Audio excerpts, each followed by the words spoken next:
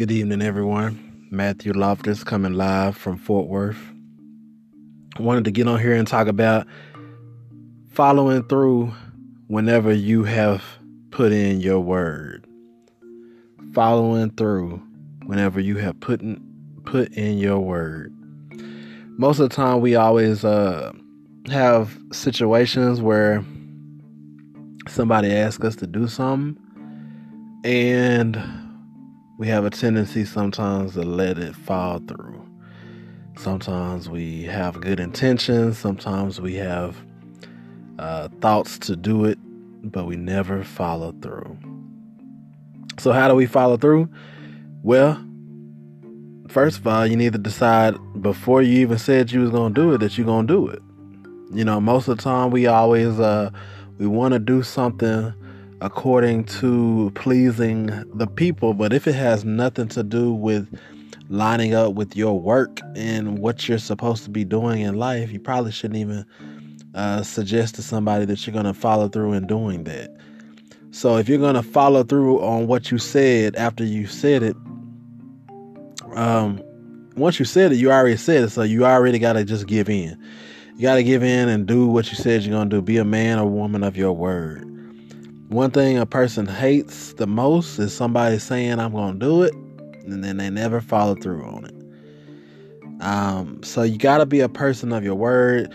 You should be thinking before you even say you're going to do it and follow through on it. Make sure that you have a timeline in place, and maybe you have somebody holding you accountable, which is a great thing in this situation. Somebody holding you accountable.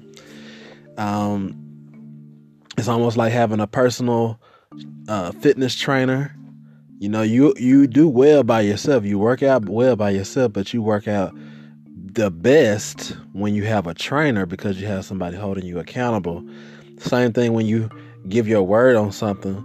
Maybe you need a mentor to help you follow through on what you said you was going to do, because you being held accountable allows you to be the best person that you can be.